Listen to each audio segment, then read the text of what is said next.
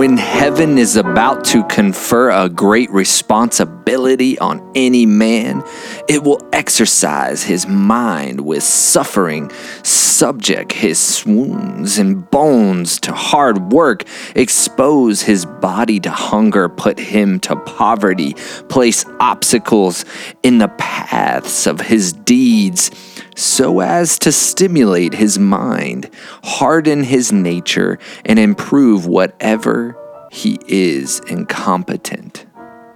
Welcome to another Momentary Mindfulness. Or you could get all Nietzsche, Neshi, Nijachi. What doesn't kill us makes us stronger. We've all heard that one before. Shit, that's old news. That ain't nothing but a meme now. Whew, it's been a wild couple weeks. It's them holidays kicking in, you know what I mean? I was in Florida last week and I was going to do a momentary mindfulness. I'm sorry, let me explain.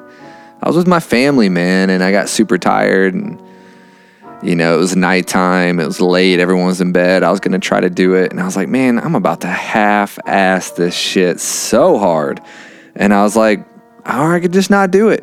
So I decided not to do it and have an actual vacation where I didn't do much, even though I still did edit the podcast and release it. The main ones, the main ones, what I'm talking about. So here I am. I'm back. And we're back in the book, The Happiness Hypothesis, Chapter 7, The Uses of Adversity.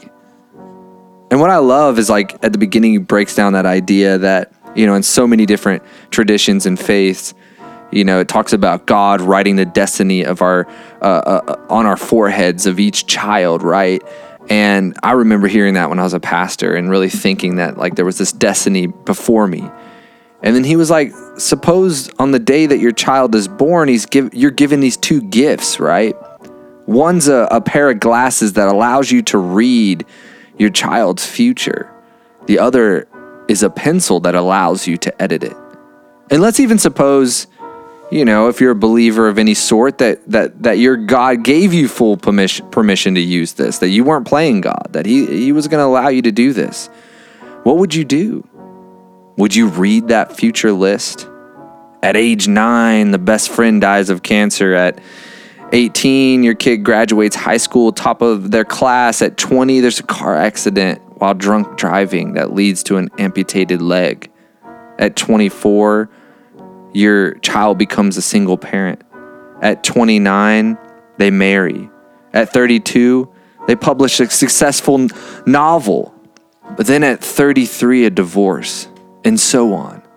I mean, how painful would you find it if you could see your child's future suffering written before you? And as a parent, and as a parent myself with a almost 3-year-old, I almost couldn't resist the urge to cross off all the traumas and to correct those self-inflicted wounds. But we have to be careful, right? Because those good intentions could make us worse. I mean, if Nietzsche, however you want to say his name, is right, what doesn't kill you makes you stronger, right? I mean, I look back at all of the shit I've been through and it's made me in some sort of weird way. And all those terrible stories are, while I was living them, felt extremely prolonged. They're now just tidy little stories. And listen, I don't want to negate the idea of PTSD, right? There are some traumas and things that happen in our life that can leave us changed and suffering in maybe a less strengthened way, right? Where we're more afraid to traverse life, and we have these stressors now and blah, blah, blah. What I find interesting about this chapter as we dig into it in the next few weeks, that maybe there's a little balance, a little common theme we're seeing here, right? That life's about balance. It's about the balances. But, my son this morning, he slammed his fingers in the door for the first time. And I was so bummed. And then my wife even admitted, and it wasn't actually that bad. I'll say he didn't even really cry. He just was kind of like, it hurt.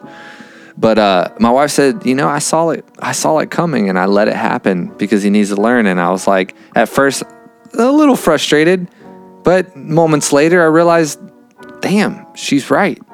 I have to let my kid go through suffering. And I'm fucking terrified. But that's a part of life. It helps bring awareness and gratefulness for when the times aren't so shitty. And so I don't know what you're going through this week or this past month or this past year, or what you will go through before the end of the year, or what lies ahead for you in 2020. All I know is it seems like in some sense adversity is needed in this reality to make us a better version of ourselves. So don't get so bummed out. Maybe even learn to smile through the experience. It's much easier said than done, trust me. That's it for me. I appreciate you so much. This is just a moment of fucking mindfulness. Until next week, peace and love, digital friends. Peace and love.